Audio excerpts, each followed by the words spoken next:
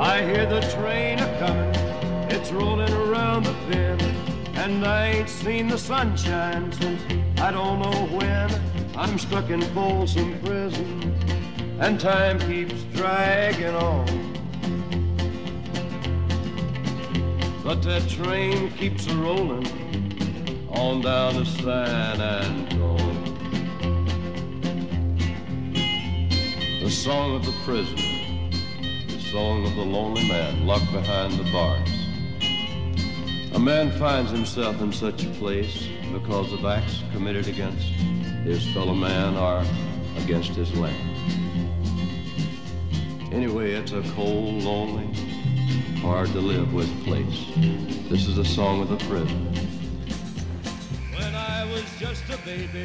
Johnny's album at Folsom Prison was incredibly powerful. He had a message, and this message was the truth about being alive in this world and all the things that we experience. He was acknowledging our common humanity. The Folsom Prison Show is really a distillation of my dad's life. It is a performance that brings it all together. There were periods of great clarity in my father's career, and 1968 at Folsom Prison was one of those times. He was being his real self. It was rustic, raw, and primitive art, the essence of him. The magic was in the simplicity of it. From a fancy dining car, they're probably drinking coffee and smoking big cigars. Johnny's music at the Folsom Prison was a combination of sin and salvation. That was the rule in country music. Saturday night, Sunday morning. Sunday morning was about repenting for the fun you had on Saturday night. This idea of redemption. But Johnny, that was an enormous part of his whole career.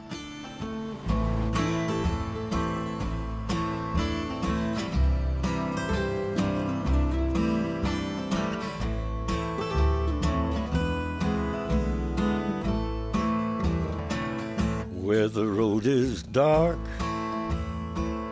and the seed is sown, where the gun is cocked as the bullet's cold, where the miles are marked in the blood and the gold. I'll meet you farther on up the road, further on up the road, further on up the road, where the way is dark and the night is cold. One sunny morning we'll rise, I know, and I'll meet you farther on up the road.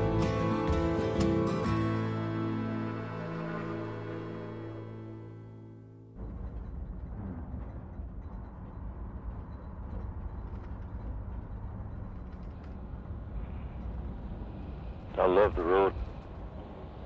I love doing the concerts. Yesterday we came into Ashland, Wisconsin for 2 days concerts, tonight and tomorrow night. It'd be nice to spend some time in this area, do some of this good fishing up here. It's nice to sit out on the porch of our room and feel the clean, pure air blowing straight down from the north. It always takes me back to my childhood.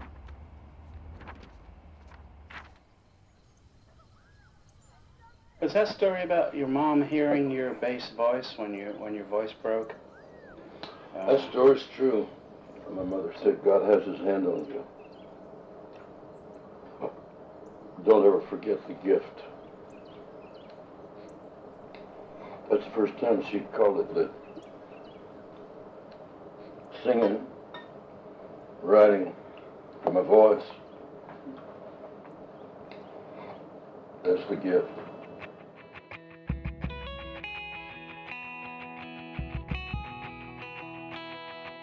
In 1935, they advertised this farming development that they were going to have in northeast Arkansas. It was part of President Roosevelt's New Deal to give a farmer and his family 20 acres, house and a barn, Lemieux. God's colony, they called it. My dad was one of those people that were chosen out of 600 or so that got those 20 acres. 6 of us in a truck with all of our earthly possessions. And it was like we were bound for the promised land. Everybody in the family worked in the fields. We had a small farm, plowed with mules, walked behind the mules with the plow and hoed the cotton, picked it in the fall. And that's how I grew up.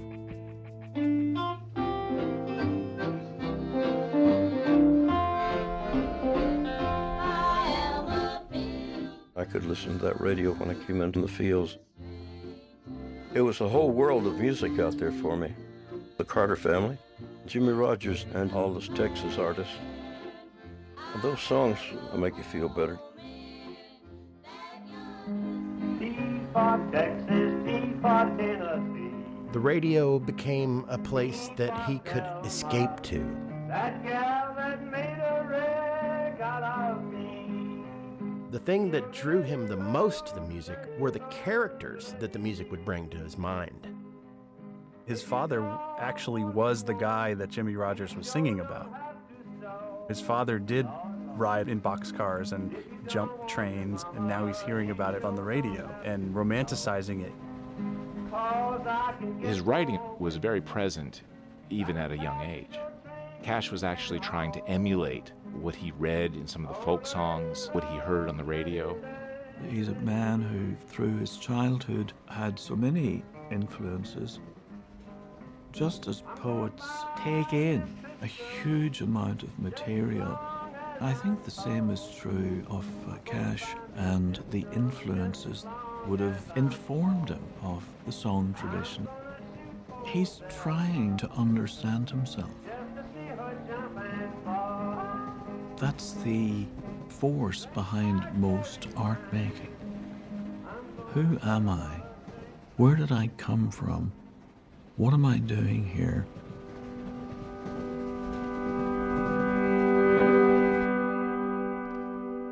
My father always told me I was wasting my time listening to them old records on the radio. I said, but it sounds good. I like it. He said, it's going to keep you from making a living. He said, you'll never do any good so long as you got that music on your mind. I remember was drinking when I was very small. Terrible abuse my mother suffered. Screaming fights that would wake me up early in the morning. It's strange that my dad never hit me a lick. On the other hand, he never hugged us. He never ever came close to even telling us he loved us. Never once.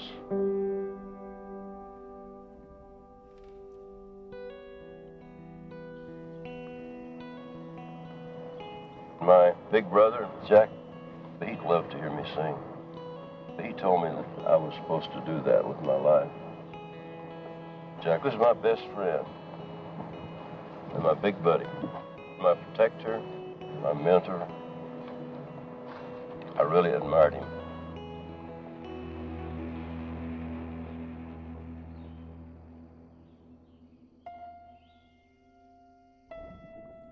It was May 12, 1944, on a Saturday morning. Jack and I would always go fishing together. I said, go fishing with me, and he said, no, I gotta work, we need the money. And he had a job cutting oak trees. I just remember my mother telling him, you seem like you don't feel like you should go. And he said, I don't, I feel like something's gonna happen. And she said, please don't go, and I said, go fishing with me, let's go fishing. And he kept saying, I've got to go to work. And I went on down toward the fishing hole. Here comes my father in the car with a preacher. I knew something was really bad wrong. Daddy took a bloody brown sack. He pulled Jack's clothes out of that bag and showed me where the table saw had cut him from his ribs down all through his stomach. And that was the first time I ever saw my dad cry. And he said, come on into his room, let's say goodbye to him. My mother was right at the head of his bed. And Jack got calm. And he looked around and he said, I'm glad you're all here. And he closed his eyes and he said, it's a beautiful river. It's going two ways. He said, oh, Mama, can't you see it?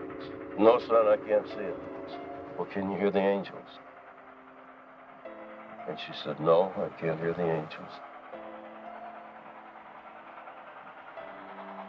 Tears came out of his eyes. He said, I wish you could. They're so beautiful. And what a beautiful place that I'm going.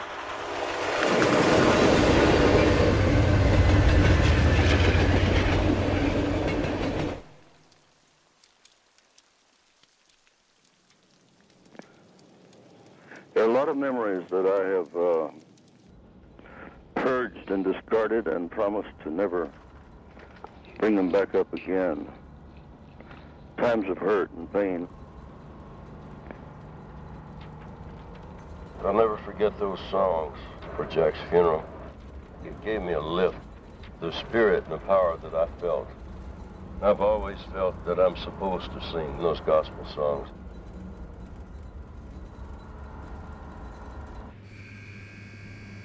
Oh Lord my God, when I in awesome wonder consider all.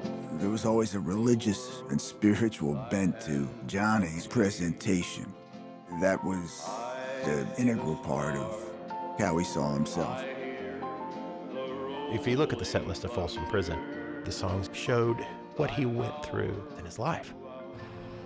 Folsom was connected to the most important things in his life, both loss and salvation. Sings my soul, my Savior God to me. You always got the feeling that my dad was trying to get away from pain.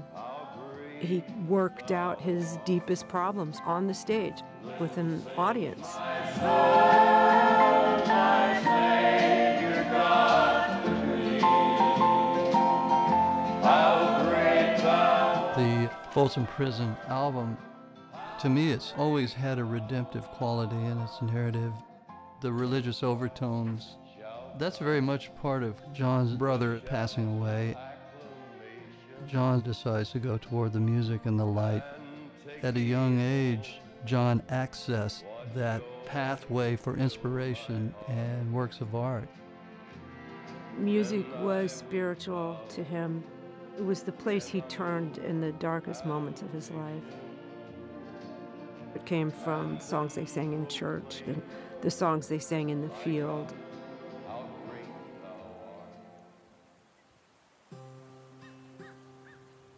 I would start off in the morning singing hillbilly songs. By mid-afternoon, I was into gospel, and my brothers and sisters would be singing along with me. I sang those old gospel songs for my mother, and she said, "Is that you?" And I said, "Yes, ma'am." And she came over and put her arms around me and said, "I was going to leave the farm and do well in life. When you graduate from high school here, do it on your own." First, I hitchhiked to Pontiac, Michigan, and got a job making those 1951 Pontiacs. Got really sick of it, went back home and joined the Air Force. They sent me to Brooks Air Force Base, Texas, to study Russian code. I met my first wife while I was in Texas. I met her at the skating rink in San Antonio before I shipped out. I only had 2 or 3 dates with her. We had talked about marriage. We practically set the wedding date. I knew that when I came home, that I wanted to marry her, and I wanted to settle down and raise a family. And I wanted to sing, and I wanted to make records. I wanted to do the best of both.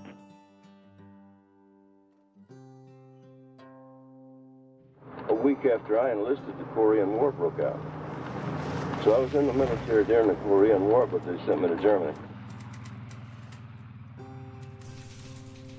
He wound up in Germany as a radio interceptor because he can listen, he can hear things. He can hear the cadence and the rhythm of the communications as they're going back and forth. He understands how words can fit together and how lines and rhythms can fit together. He developed perfect timing. In the prime of my life, when I was 19, 20, 21 years old, I was overseas in a closed-in society there. I didn't make a phone call. I didn't get to come home for 3 years. I went to see a movie called Inside the Walls of Folsom Prison. That movie just really got to me. I thought of that movie half of the night, and then I got up and started writing. Well, I could relate my life in the Air Force to the lives of those prisoners. Folsom Prison Blues, I wrote it as if I were in Folsom Prison, and I dreamed up the crime I committed, to shoot a man, just to watch him die. And you go to jail for that, you know. But I shot a man in Reno just to watch him die. I'm speaking from the criminal's mouth. As it happens, there are a lot of people who like to hear such lurid tales told musically.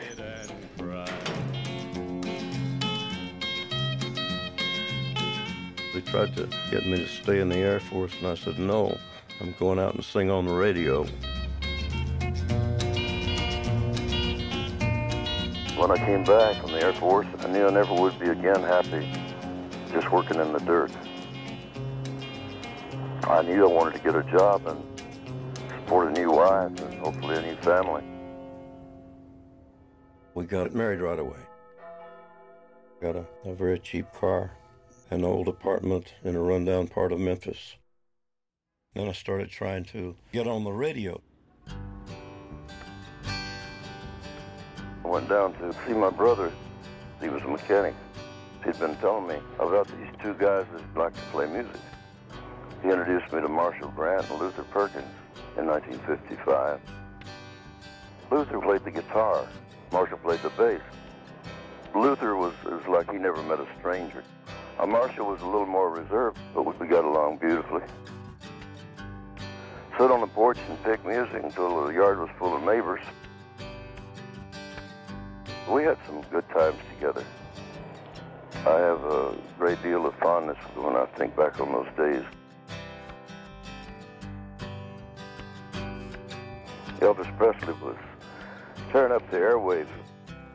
My new wife and I, we went out to see him at one of his first public appearances that was on a flatbed of a truck at a Katz drugstore opening. He was on Sun Records. Sam Phillips was a man of vision with Sun Records. And the first time I talked to Sam, I told him I'm a gospel singer. And he said he couldn't record gospel. The market wasn't big enough. So then I wound up on the steps waiting for him one morning. When I went in, I sang Carter Family songs, Jimmy Rogers. But then he kept directing me back to my own repertoire. I didn't really think it was any good, but I had told him about Hey Porter. Come back tomorrow and bring those guys you've been making the music with, and we'll put it down. Hey Porter, would you tell me the time? How much longer will it be till we cross that Mason-Dixon line? At daylight, would you tell that engineer to slow it down? Or better still, just stop the train, 'cause I want to look around. Our inability had more to do with our success than our ability did. First 8 bars that we ever played together, that Johnny Cash sound was right there. And ask everybody that ain't asleep to stand right up and yell. I didn't take Johnny Cash and try to refashion his soul. We just took that old dun-da-da-dun-da-da-dun-da-da-dun. And I'm gonna tell you something. Hey, that was distinctive. That was different. With everything coming out the same, the arrangements were so predictable, and I didn't want to sound like anybody else. I put paper in the strings of my guitar to get that sound, and a beat that was so bare and sparse it sounded like a train with two wheels gone. Hey porter, please open up the door. When they stop this train, I'm gonna get off first, 'cause I can't wait no more. Tell an engineer I said thanks a lot and I didn't mind the fare. I'm gonna set my feet on southern soil and breathe that southern air.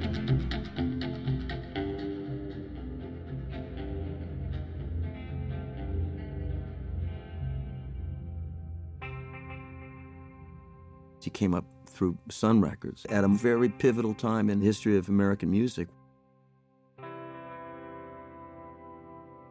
One of the big differences between Johnny and most of the other artists on Sun is Johnny was a writer. Johnny was a poet, and Johnny wrote his own material. The songwriting of Johnny Cash and his use of language is the thing that's most often overlooked about him. It's the thing that really sets him apart from people like Elvis, who were doing more traditional material. That's the thing that Sam Phillips picks up on. There was the way that came through the airwaves. The fewer instruments, the better. The emptiness of it really had a very haunting quality. When you limit the number of instruments, where you can hear the song, his voice was a universe of its own as far as tone and sound. The song and the singer become inseparable. And that first year, when I really started on the road with the record out, was a nice time. It was a pleasant time. Went on tour with Elvis, and good things started happening. Well, a train driver pulled up the toll gate, and the man hollered and asked him what all he had on board, and he said, I got livestock, I got livestock. I got cows, I got pigs, I got sheep, I got mules, I got all my stuff. It was time for something with a new feeling and a new spirit and a new mood to take over, and that's what happened in Memphis. We knew our limitations. We never tried to do, quote, crossover records. As it so happened, I was a big crossover hit from country to pop. It felt really good to know that I had an audience out there and that I might be able to record something that they want to hear. I'd arrived.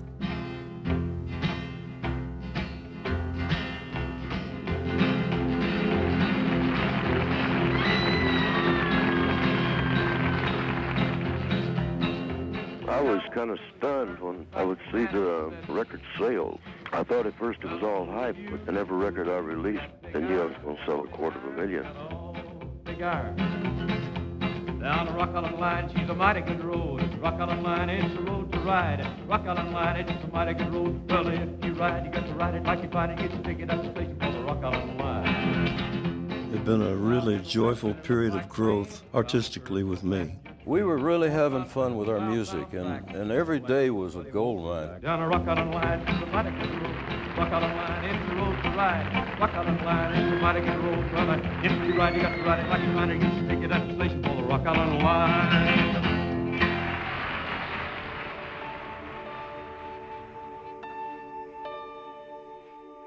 I began to realize that there was going to be some friction, some tension and stress from and me doing my music and doing what I wanted to do and stay happily married to her, too. There was always a battle going on at my house, and it was really a hopeless fight because I was not going to give up what I was doing out there.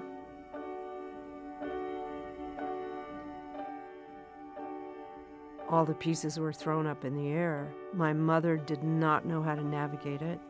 She had tremendous fear, confusion, grief, this enormous sense of loss. My mother was supportive, and then it became really complicated for her because she saw him going away from her, and she became more desperate to hold him at home. In the 1950s, you would get in a car with the bass strapped to the roof. You'd drive 200 miles, do 2 or 3 shows, get back in the car, drive again, do an afternoon show, an evening show, do it again over and over and over, no break. And then one day, another musician said to Dad, take this, it'll help you stay awake, and take this, it'll help you fall asleep when the day's over. And that was it. Amphetamines and barbiturates. And doctors would prescribe it to them. It was a different time.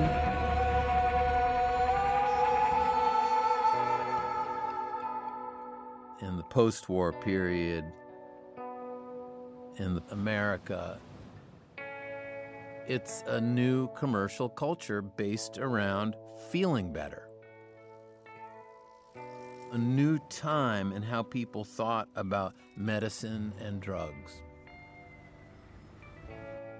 Can have control not just over their physical experience, but how they feel. It happens too fast to be regulated with any kind of certainty. And that's the world of medicine and drugs that Johnny Cash enters into.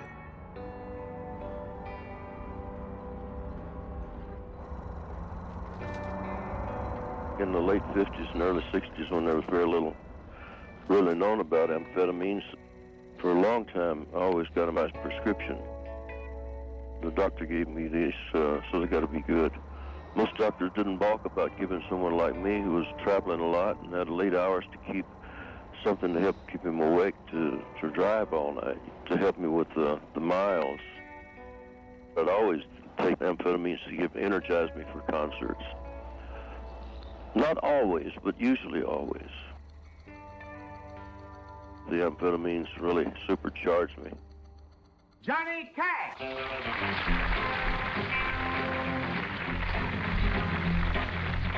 Now I met her accidentally in St. Paul, Minnesota, and it tore me up every time I heard her drawl, southern drawl. Then I heard my dream went back downstream to Borton and Davenport, and I followed you, Big River, when you called.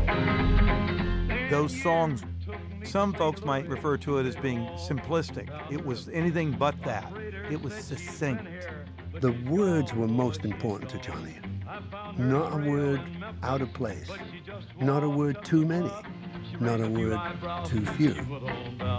Just enough. Now won't you bat it down by Baton Rouge, River Queen, roll it on. Take that woman on down to New Orleans, New Orleans. Go on, I've had enough. Dump my blues down in the Gulf. She loves you, Big River, more than me.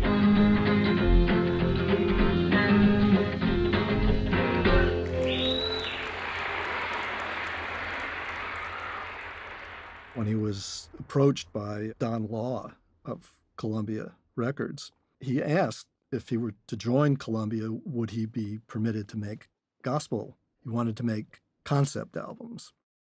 Law assured him that he would be able to do that. That really sealed the deal. When I left Sun Records, it was a traumatic thing with leaving Sam Phillips, who had been so good to me and had done so much for me. But I knew with a major record company that I could reach more people in doing what I wanted to do as an artist.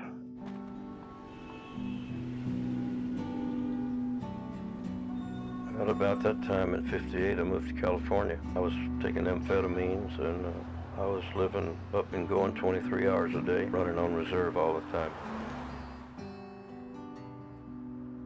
Life is a matter of choices. When it came to either staying home with my family or going on the road and working in the music business, I felt like I was born to perform, born to sing, born to write and record. They took me away from my family. My kids suffered, and Vivian suffered. The music business was taking me away from her. I wasn't there for the graduations and the school plays. I wasn't there to see them dress up for the proms.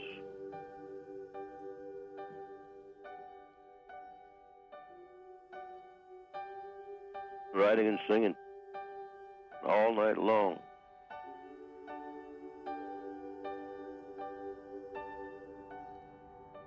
And would be there wide awake and red-eye in the morning when she got up. But my pill taking scared Vivian. She saw it as something that was going to kill me. He literally begged me, please get off these pills. They're going to destroy us both. I let it roll off of me.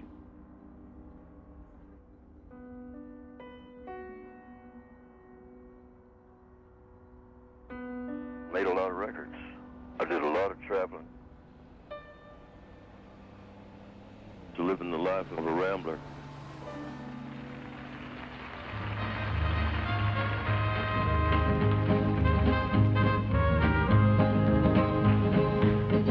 Found my wild desire. I fell into a ring of fire. I fell into a burning ring of fire. I went down, down, down, and the flames went higher. And it burns, burns, burns, the ring of fire, the ring of fire. By the time of Ring of Fire, he is a man who feels that his desires are bigger than he is. He can't control his drug use. He can't control his romantic inclinations. It's somehow autobiographical. But Ring of Fire is a song he didn't write. June Carter did.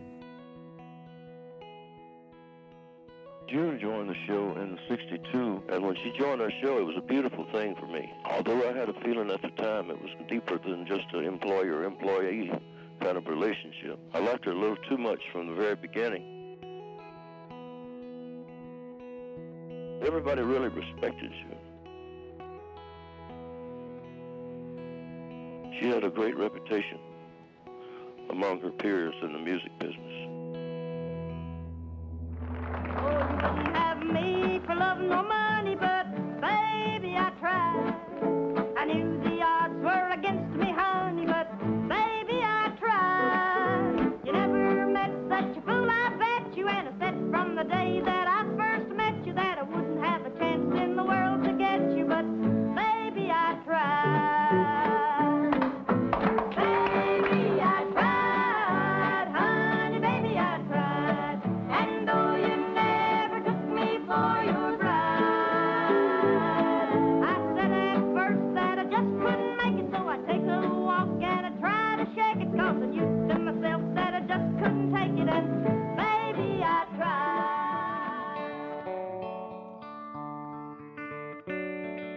I studied dramatics for 2 years in New York. And I went to school to Sandy Meisner. I wanted so to be an actress for a long time. I did comedy. I did a lot of things. I was very liberated. I had so much ambition. Johnny Cash lets me be a part of everything he does. We write together, we sing together. I couldn't ever forget looking at him, but I was scared. He was married, and I was married to somebody else.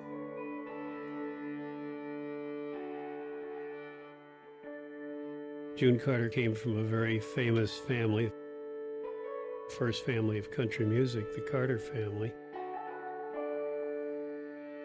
The Carter family came from Appalachia, poor, outside of society, writing and collecting songs that were about everyday life. It was essentially news to people who were growing up in the rural areas. John certainly had a sense of history. Of course, he would have been drawn to the Carter family. They're sort of the royal family of American old-time country and folk music.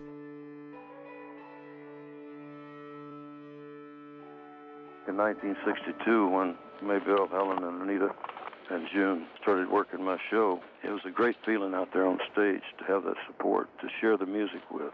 I have never been more comfortable on stage than when I was singing with them. We had that chemistry going, and I used them on a lot of sessions.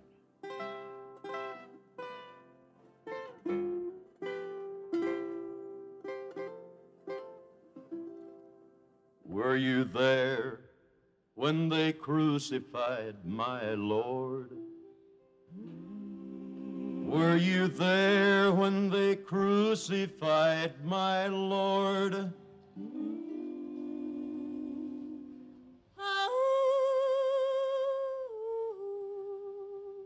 Sometimes it causes me to tremble,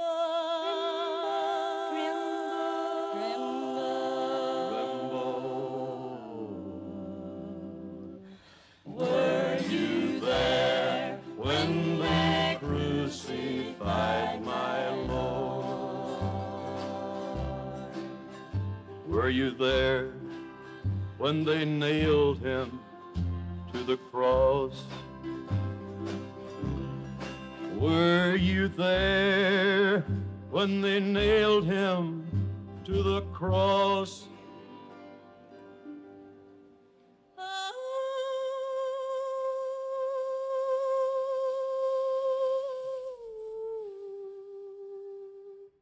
Sometimes it causes me to tremble,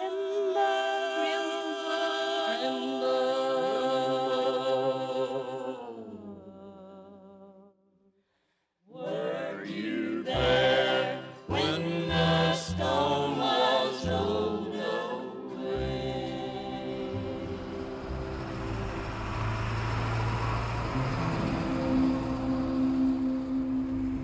Here was a man who was still searching as an artist. He was retreating into the desert, into the national parks, exploring the myths of the West that he had in his mind, trying to understand the stories that were so important to him about a nation growing older, about the frontier. He is molding who he becomes to the popular audience. The rambler, the brakeman, the patriot, the frontiersman, the cowboy, the Indian. And that desire to make a bigger statement, have a theme to his career, a philosophy behind what he was doing, very much set him apart from other artists. He's defining America. When he tells a story in a song, you believe that story. It's his ability to inhabit these songs. It's real. I did a lot of music in the 60s that, in the spirit of it all, I was really 100% there. I probably recorded more in that decade than any. And a lot of things that I'm extremely proud of. I wanted to do a concept album called Ride This Train. First big concept album in country music. I did another album called Blood, Sweat, and Tears that I really felt good about. When I was doing the True West album, I would wear authentic Western clothes. A lot of times I would even strap on my gun. It was loaded with blanks. And to really get into the flavor of the West in my emotions and spirit. Well, I felt like I was accomplishing something real.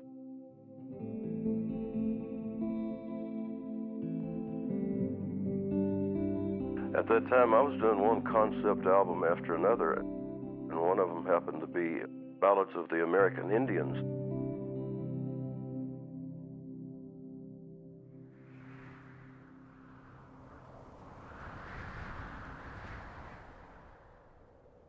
The 100 years have come and gone. It's good to point out the mistakes that we've made, what we did to these minorities. The anti-Semitism that's still going on in this country. Anti-black, anti-immigrants, anti-women, and the near genocide of the Aboriginals of America. His capacity to represent the underdog and engage with the other goes partly to the ballad tradition, but it falls in with the Christian world picture too. He was ahead of his time. The tragedy of of Native America and its obliteration by white people is not particularly welcome in this country. Nobody wants to hear about it. American audiences were totally unfamiliar with Native American anything. Indigenous resistance goes back 500 years. Every now and then somebody else will come along and champion the things that indigenous people are longing for and protesting for. I liked the gesture, having at least tried with Bitter Tears. But on the Seneca Reservation, there is much sadness now. Washington's treaty has been broken, and there is no hope nohow. All across the Allegheny River, they're throwing up a dam. It will flood the Indian country, a proud day for Uncle Sam. But it broke that ancient treaty with a politician's grin. It will drown the Indian graveyards. Corn planter, can you swim? Earth is mother to the Seneca, so they're trampling sacred ground. Change the mint green earth to black mud flats as honor hobbles down as long. He was doing stuff that nobody cared to do it or were afraid to do it. He was getting real resistance from radio. The radio stations didn't want to play it because it demands to be looked at further. It was a very hard play around the country. John realized that at some point and took out a full-page ad in Billboard magazine and chastised the disc jockeys and called them gutless. It was quite progressive. Johnny had an open musical mind. He was very close to a folk musician, certainly as close as he was as to a country musician, without being necessarily any of those things.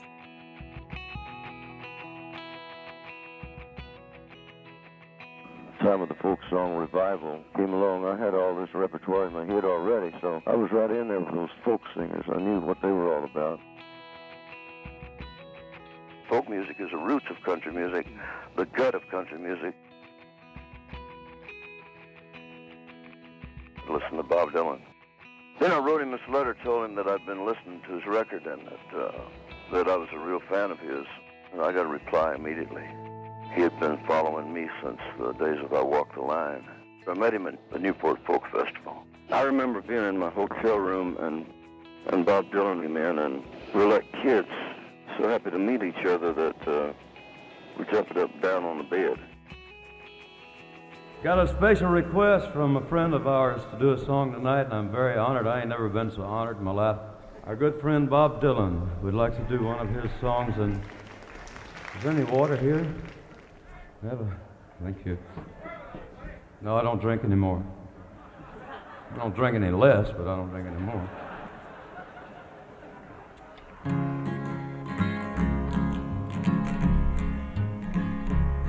Well, it ain't no use to sit and wonder why, gal, if you don't know by now. It ain't no use to sit and wonder why, gal, I can't hear you anyhow. When your rooster's a-crowing at the break of dawn, look out your window and I'll be gone. Don't you know you are the reason why I'm traveling on? Well, don't think twice, it's all right.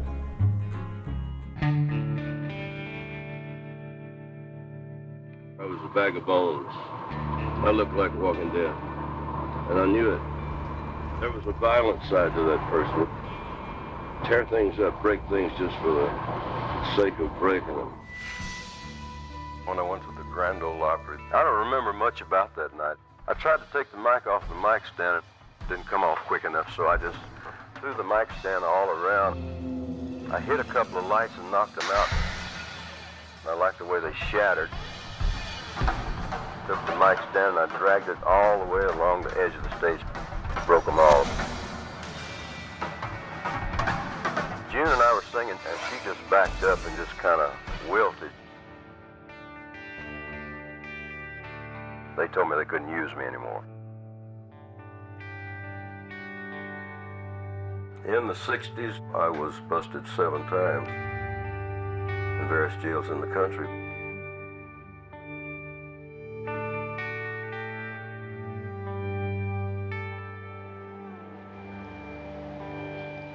The situation at home in California was so deteriorated by that time that I had made my last trip to California to see my girls. She wouldn't let me see them anymore. And the divorce was final in late 67.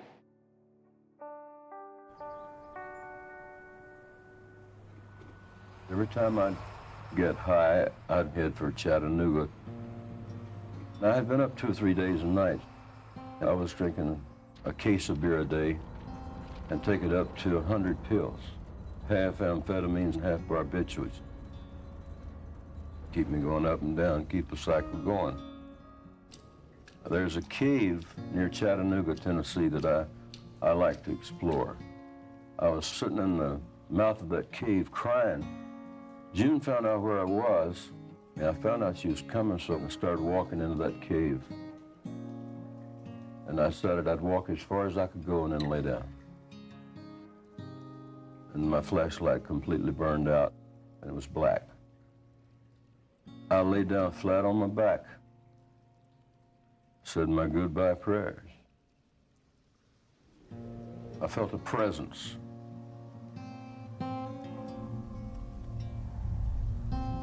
I saw a little fleck of light way off in the distance, and it started crawling and clawing toward that entrance. When I woke, June was there. She knew it was really, really bad this time. She said, "You're almost dead, aren't you?" And I said, "I want to live."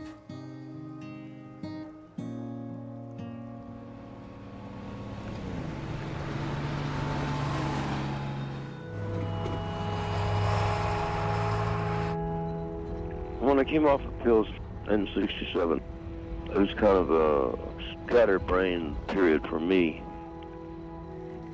My career was going over. I didn't have a lot of support from the record company.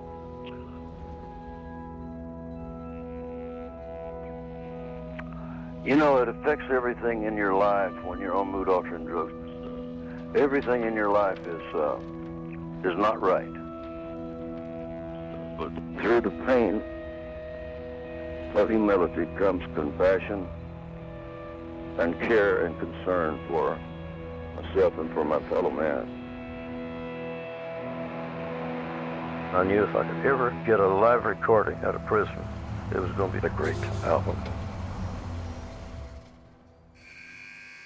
We managed to do it in 1968 at Folsom Prison.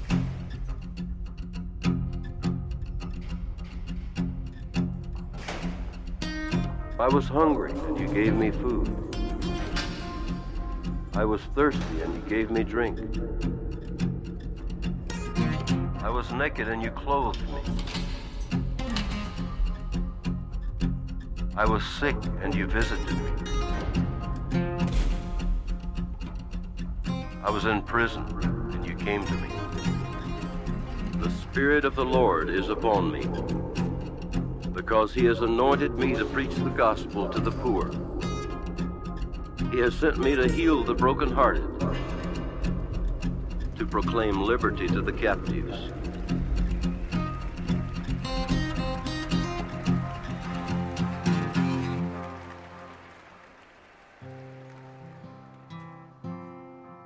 He felt that he had something in common with those men. He could have just as easily been in there himself. He was saying, "I see you. I know you." The record company thought it was a terrible idea. But for John, a true artist is going to follow his vision, no matter what. The album of the year, Johnny Cash at Folsom Prison.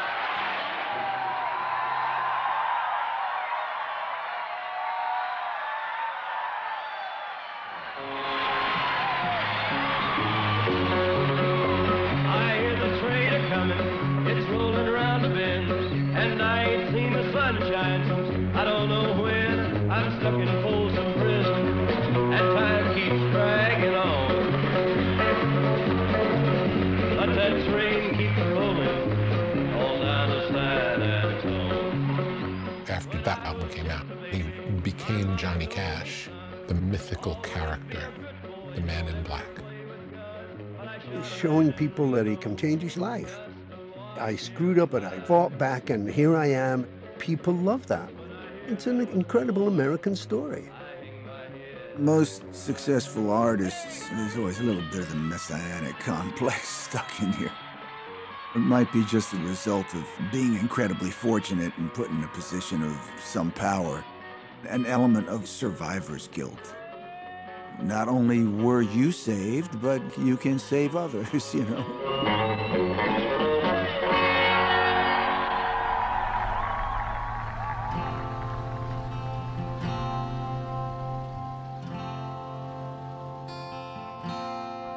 The more success that he gained, the more he solidified his reputation as an activist artist.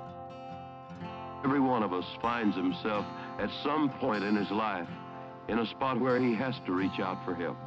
He speaks out against the struggles that were happening in the world. He worked for prison reform. People have got to become conscious of the problems in the prison. He spoke out against war. Servicemen and prisoners have a lot in common. I think they feel a lot of the same things. The loneliness, isolation. It's a validation of John Cash. And then June Carter sees the good in him. She brought happiness to him because she was a jolly person, and Johnny needed Jen in every way. He loved Jen for who she was. Early 1968 was when my parents' love really flourished. I'm sure it had been there for a while, but that was when it could be completely in the public's face.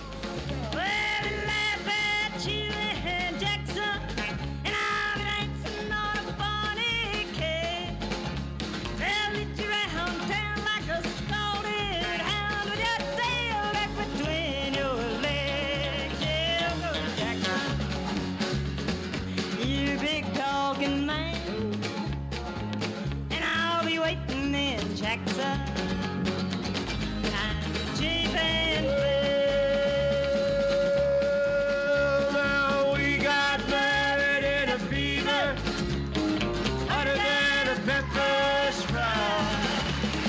We've been talking about Jackson ever since the fire went out. I'm going to Jackson, and that's a fact. Yeah, we're going to Jackson.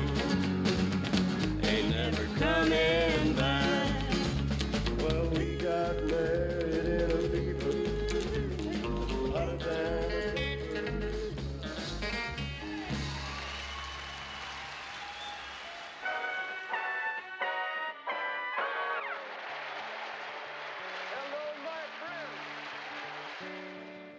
By 1969, I get my own ABC television show, and I was doing it without any kind of mood-altering drugs. I couldn't have done it if I had been on mood-altering drugs. I was straight and sober for all of those shows. My show became a machine that just kept on running, and the Carter family, the Statler brothers, and Carl Perkins, and the Tennessee Three, and myself, they're wonderful people. I love that whole family. I was doing what I love to do. If you go where the snowflakes fall, when the river's free, and summer ends, please see for me if Television has always been problematic. Getting real music to happen on TV is very hard. Television production has extinguished many a beautiful moment. It's always been terrible. But Johnny Cash was one of the first ones to get real music to be played live on TV. If you go when the snowflakes storm, when the rivers freeze and the summer comes to an end, oh, please see. Trying trying to bring various genres of music, various kinds of artists with different backgrounds together onto the same stage was quite daring.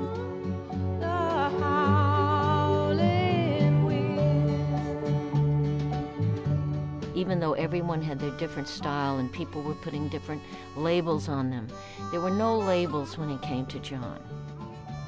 What was unique about Johnny's show was that people were actually there, actually singing. Johnny's show was all real all the time.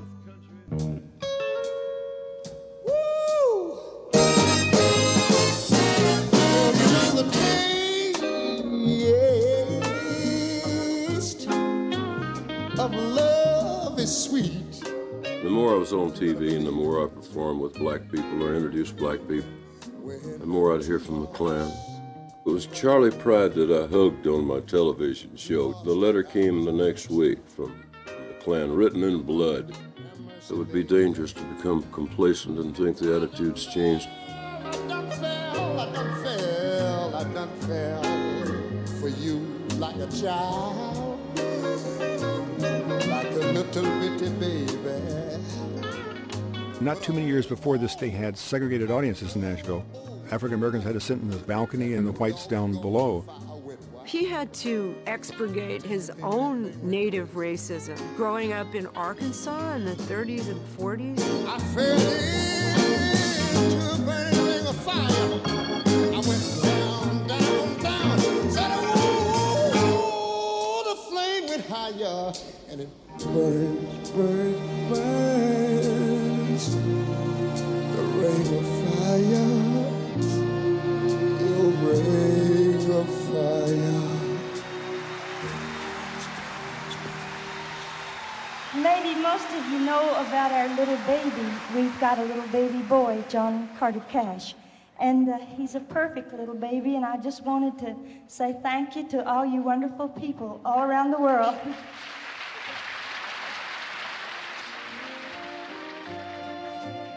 Where are you going, my little one, little one? Little t-shirts and overalls, where have you gone? Turn around and you're tiny, turn around and you're grown, turn around and you're a young man with babes of your own.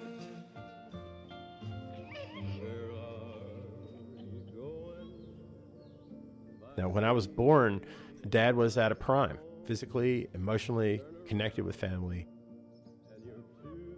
Something that sadly my sisters had not experienced during their early life. I think my father also was aware of his shortcomings and his own selfish nature. The potential for falling short, or my own interior darknesses taking control, and the supposed bounty of self being greater than giving.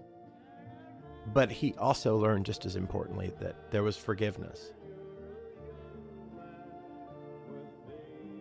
My dad caused so much chaos in my family and so much pain for my mother and so much pain for him. He was absolutely tortured. He wanted to redeem himself. And that goes back to Jack. And that's where it started. He always had this idea that part of Jack's death was why he became who he was.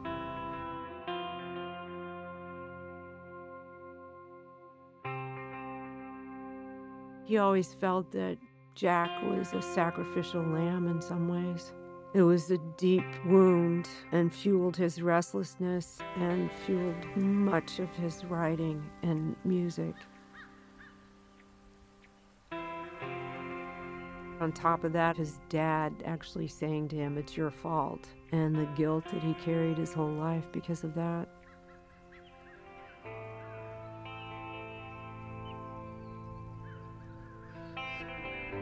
I still dream about my brother Jack. And down through the years, when I dream about him, he would age with me.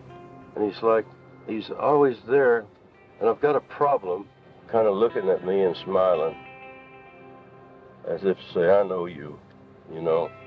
I know what you really got in your mind. He's been like a guiding light. He was called to be a minister. Well, even after his death, for years, he's been a minister to me. His influence has been powerful on my life. Our Heavenly Father, we thank you for this beautiful day that we might all come together and enjoy ourselves. When Jack died, my father was converted, teaching in the church, even preached a sermon. We know that we have more blessings given to us than we deserve here on this earth. I've had trouble with trying to justify his conversion, and especially his atonement.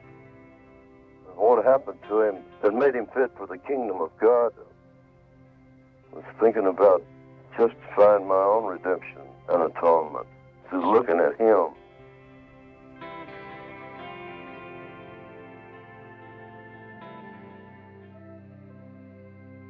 The most beautiful aspect of my father's spirituality perhaps was his capacity for forgiveness. I never once heard my father say anything disrespectful to my grandfather. If there was an anger that remained, it was not evident.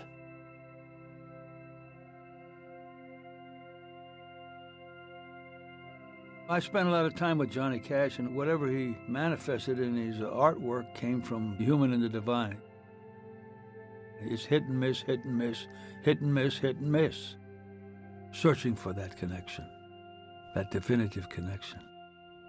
Lord, is it I? Is it I? And Jesus says, have a little bread, Simon. Pass the wine to James, my brother. Go ahead and eat, friend. And love one another. Have a good time, boys. 'Cause tomorrow I must die. And I'm never more gonna eat with you again. I'm gonna loose the chain and set the captives free. I can tell. Gospel music is part of what I am and part of what I do. I make no apologies for it, and I don't cram anything down the people's throats, but I have to tell it like it is. I sing it like it is. Started doing crusades with Billy Graham. This is an important meeting for all of us here today, because our whole world seems to be in trouble. We may be standing on the verge of either the Third World War or Armageddon itself. For now, drink the cup and break the bread, and I'll eat my last supper here with you.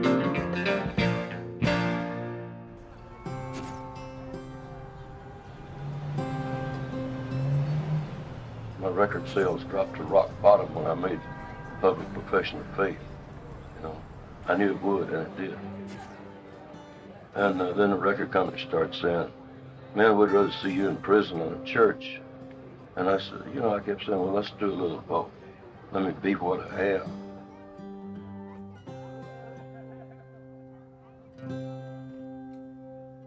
He didn't have a lot of hits during that time, but he was spending a lot of time with the family. John Carter was a young boy, and he was really taking the time to be a father, taking him to school, picking him up, and it was a real inspiration to see that, as he never got to be much of a father to the girls because he was gone all the time. He was connected with his girls, Roseanne, Cindy, Kathy, and Tara. And he showed absolutely no less love and consideration to my sisters Rosie and Carlene, my mother's daughters. Here's Kathy and Roseanne. Roseanne, Carlene.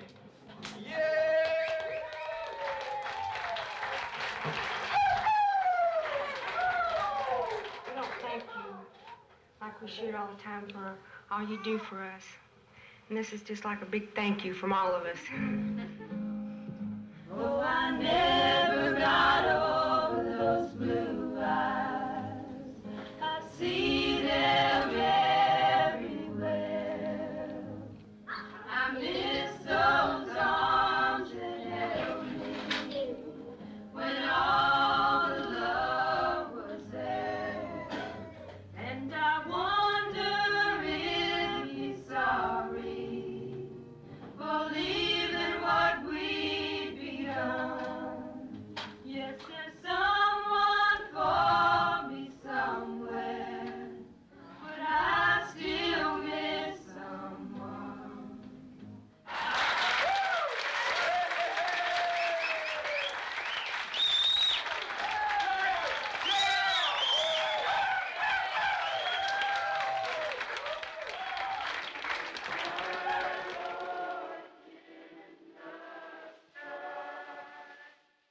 and he may not have had any big hits through the 1970s, but he identified what he stood for and who he was and where he was headed. And then he lived in the joy of his life.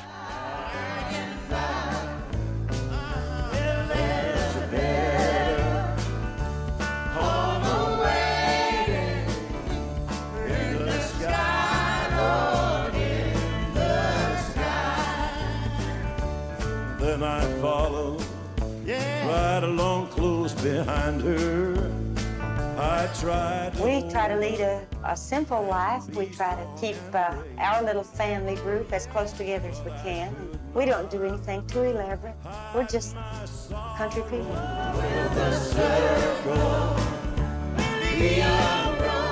Johnny Cash had a problem with drugs, but a stupid little old thing like a pill.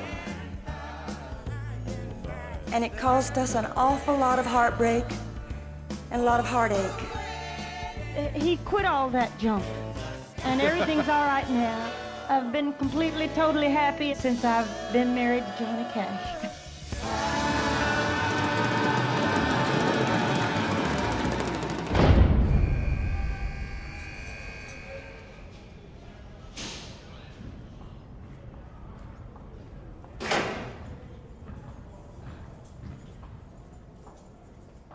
During the show, I stopped after a song.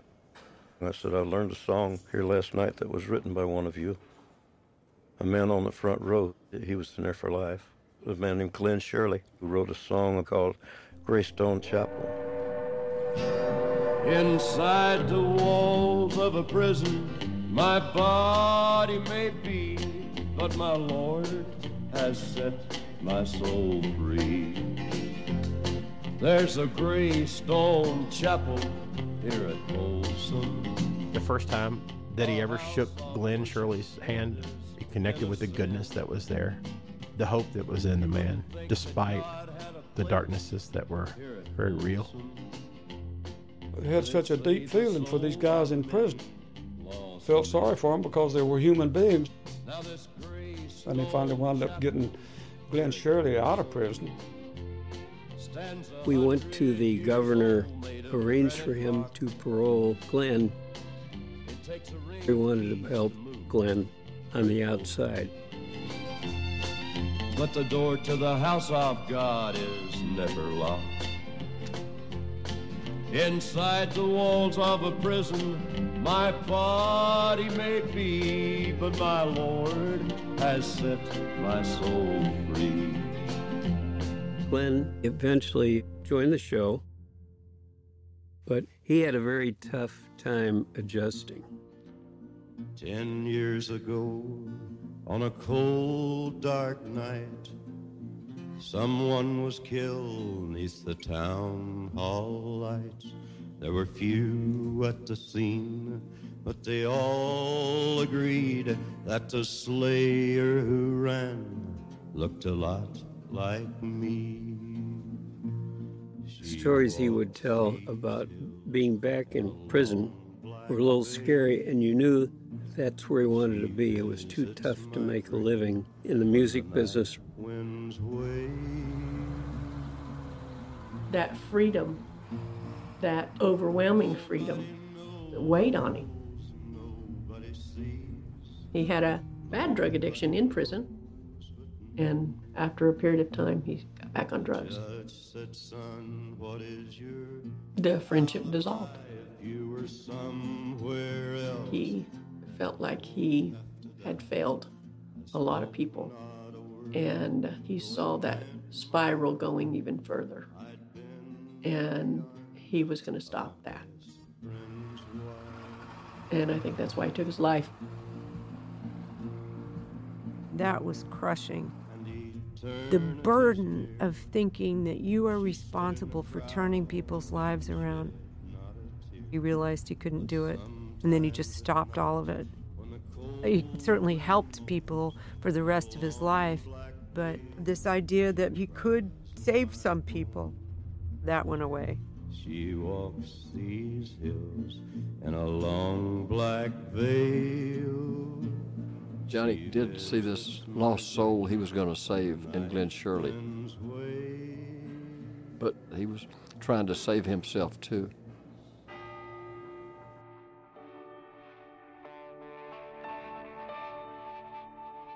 In the late 1970s, my father went back into addiction. People tend to think that when Johnny Cash was the craziest was in the 1960s. I'm not so sure it wasn't in the early 1980s. My parents' relationship went through some extreme difficulties because of my father's drug addiction, and I was around a lot of their arguments at that time. They nearly split up. There's a certain understanding about my parents' love affair. Some people seem to think that it was happily ever after once they married. It was not. The story of Johnny and June, well, it's not that simple. People want their myths. It wasn't just that one day he fell in love with June and left. That's not what happened. Johnny and June deeply loved each other, but it also became complicated. I took a lot of pain medication during that time. It got to the point where I was taking sleeping pills in the daytime as well to calm my nerves, and then doubling up at night to go to sleep. I had been hallucinating every day from the morphine. I was weak, I was wasted. In comes my mother, my daughter Roseanne, June, John Carter, Cindy, Tara, and every one of them had written something, had made them realize that I was in really serious trouble, and they cared for me, and they were all individually and collectively asking me to get myself some help. That whole period of the 80s, Johnny Cash needed all the help he could get at that particular time making records, and some of them were overproduced. I didn't really take it all that seriously. After a long period of apathy there, I didn't really care what the record company wanted. I made the fatal, terrible mistake of burlesquing myself.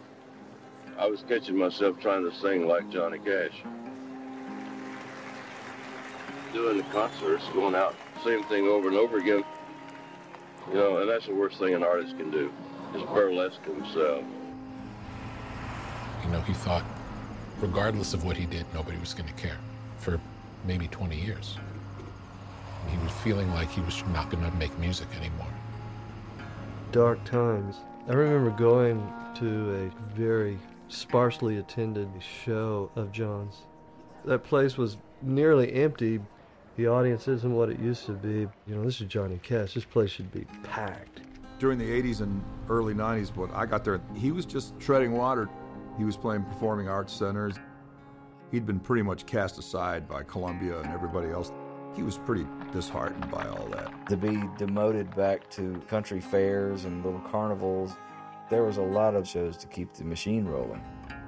He called me and he said, "Can you believe that the record company is not trying to do anything with these songs?" It broke my heart. We talked to many different labels about their interest, and everybody was coming back with, well, we'll do one album with an option to maybe do another one. I said, no, that doesn't work. So we just didn't do any recording. I'm so weary, but I must go along till the Lord comes and calls me away. Go home, and the morning's so bright, and the lamb is the light, and the night is as black as the sea. Oh yes, there'll be peace in the valley for me someday. Peace in the valley for me.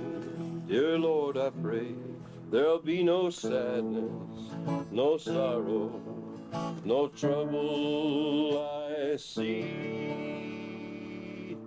There'll be peace in the valley for me. Oh, yeah.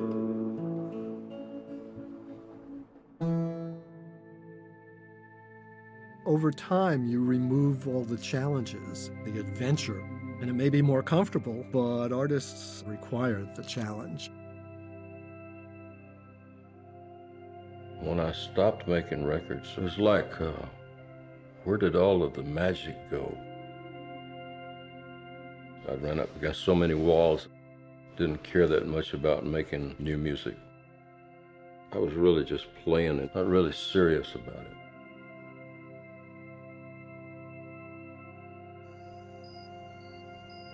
Here's a man who's lived this remarkable creative life. He's hitting bottom.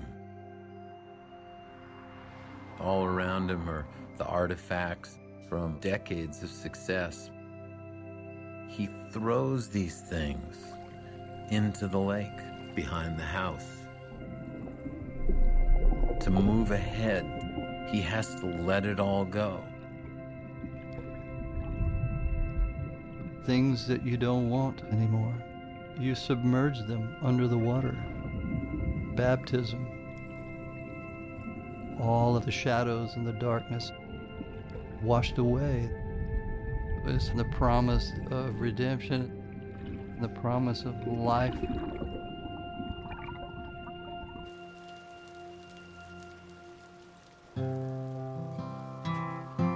In '92, I was playing a show in California. Lou Robin came to my dressing room and said, Rick Rubin would like to meet me. He said, I'd like to sign you up, man, and record you. I said, what are you going to do with me that nobody else has been able to do? She said, I would like you to sit in my living room with a guitar and 2 microphones and just sing to your heart's content everything you ever wanted to record. Sounded like a dream come true for me. I went through my list of 200 or more songs and started singing them one after another. So we put together the album with just a guitar and myself.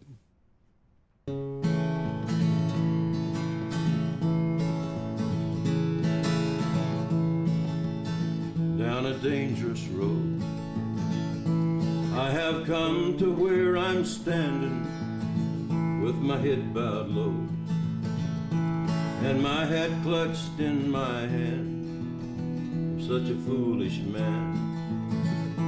God ain't known no greater sinner. I have come in search of Jesus, hoping he might understand. The first album was recorded in my living room. They were just demos. They were not necessarily what the album was going to be. Then we went into a studio with different bands, and of all the different options, the solo recordings were the most interesting. If I give my soul, will he put new boots on my feet? If I bow my head and ask God for his forgiveness, will he breathe new life within me and bring her back to me?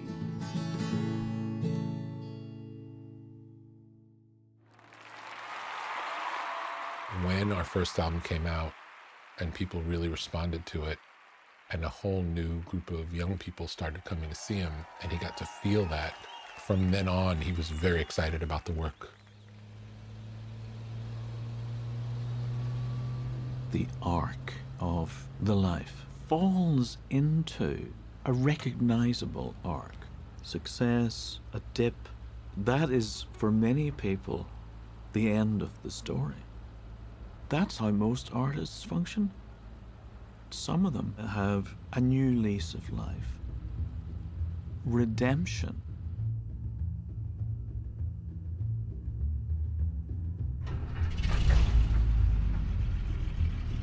The reaction was like the 50s all over again. It was like that kind of excitement. And the reaction from the critics and the fans was beautiful. The young people seem to appreciate my old stuff.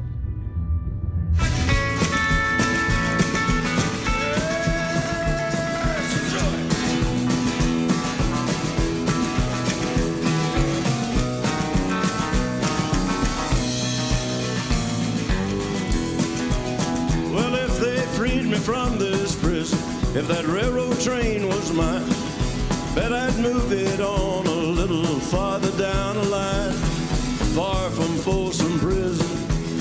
That's where I want to stay.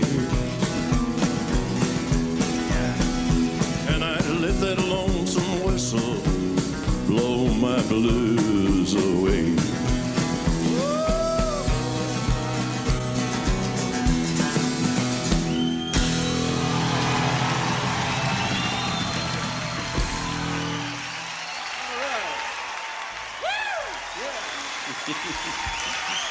Thank you so much. God bless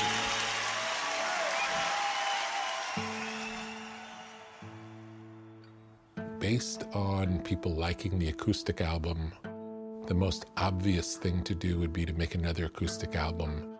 So my thought was, we can't make an acoustic album.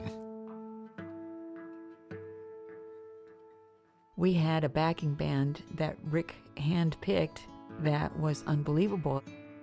Tom Petty, Mike Campbell, Benmont Tench, Howie Epstein, Mick Fleetwood, Lindsey Buckingham, Carl Perkins. There was a lot of love there and trust. And because of that, he could perform to his friends and be very honest about the emotions in the lyrics. Rick Rubin was very smart in that he realized that Johnny was all about his voice, you know. That incredible voice could transform almost any piece of music, and it would move you in some way or another. Johnny just had that kind of vocal individuality. The voice was a masterwork. At that point, his voice was definitely changed. He was aging, and it had a different quality to it. It had more of an older statesman kind of sound, a man in the midst of reflection.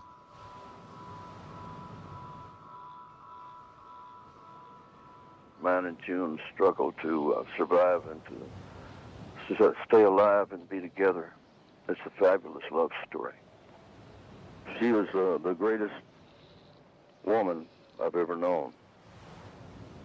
I wish the whole world could know what a great woman she is. She lifted me up when I was weak, when I would fall. She encouraged me when I was discouraged. She loved me when I felt like that nobody did anymore.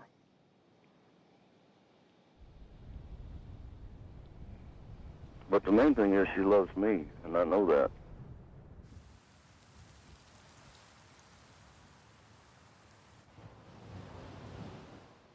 When June passed away, everyone was surprised because they always felt that John would go first.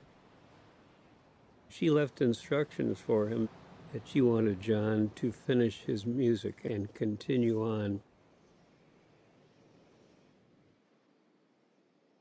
After my mother had passed away, he was bound to a wheelchair. When you got close to that wheelchair, you felt his struggle, all that was lost, all of that pain that had gripped him. And in that point of greatest darkness, just as he did when he was a boy, he followed the light. He followed the music.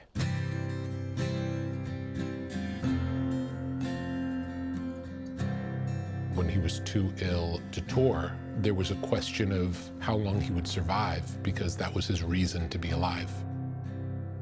Through expanding our recording schedule, his new purpose became recording, and he recorded every day from that point forward. That was his purpose in life.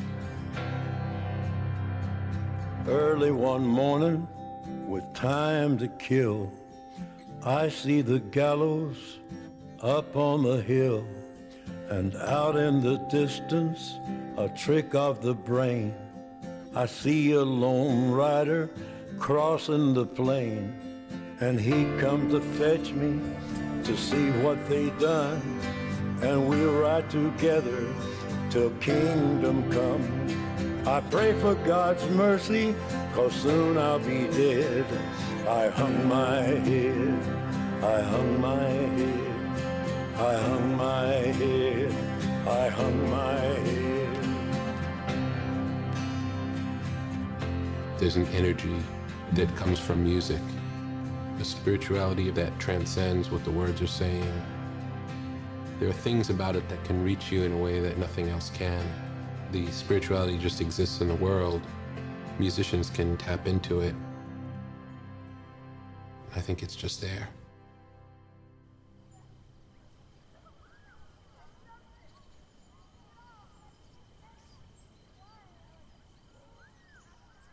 What is man if he doesn't have a spirit? And what is man's spirit if it cannot connect with the master of life?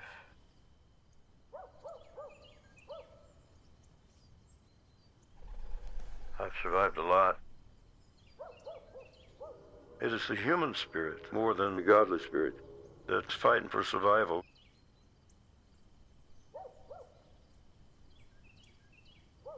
It's all fleeting, as fame is fleeting. Where do we go when we die? Well, we all hope to go to heaven.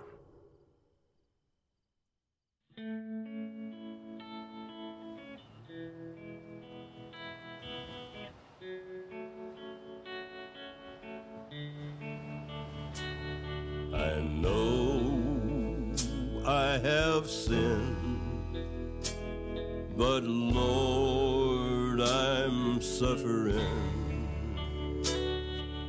Jesus, oh Jesus, if you hear my last breath,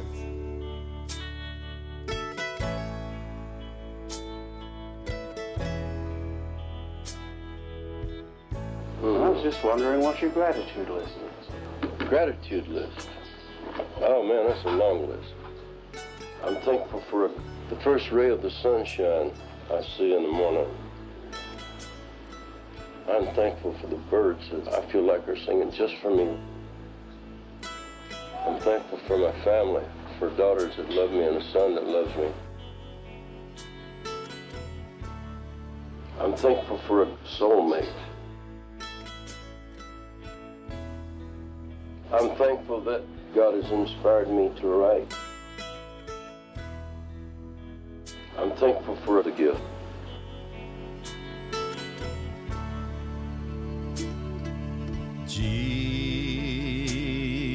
Jesus, Jesus, all my troubles, all my pain will leave me once again. All my troubles, all my pain, it's gonna leave me once again. All my troubles, all my pain, it's gonna leave me once again.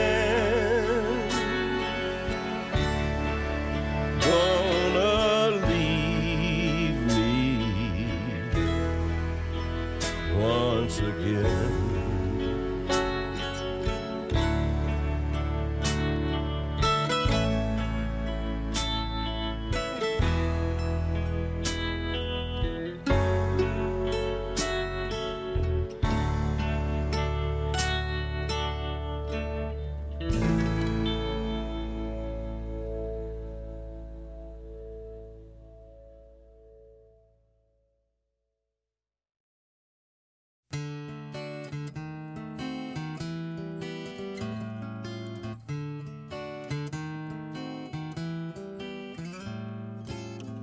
We'll meet again.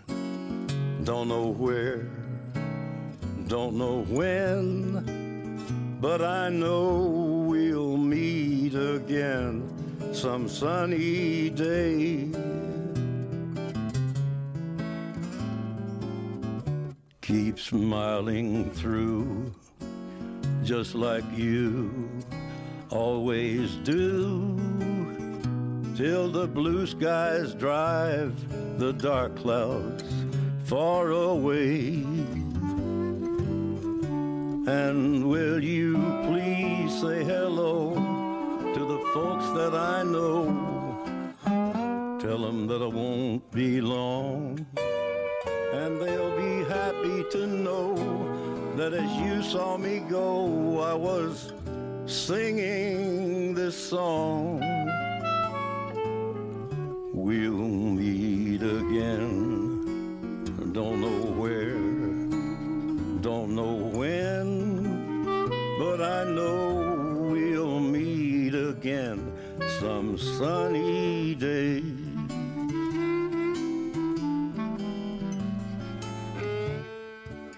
Yeah, we'll meet again.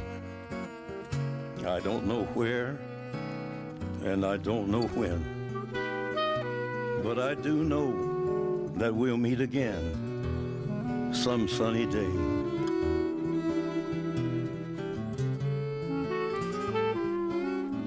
So, honey, keep on smiling through, just like you always do, till the blue skies drive the dark clouds far away. And would you please say hello to all the folks that I know, and tell them I won't be long. They'll be happy to know that as you saw me go, I was singing this song.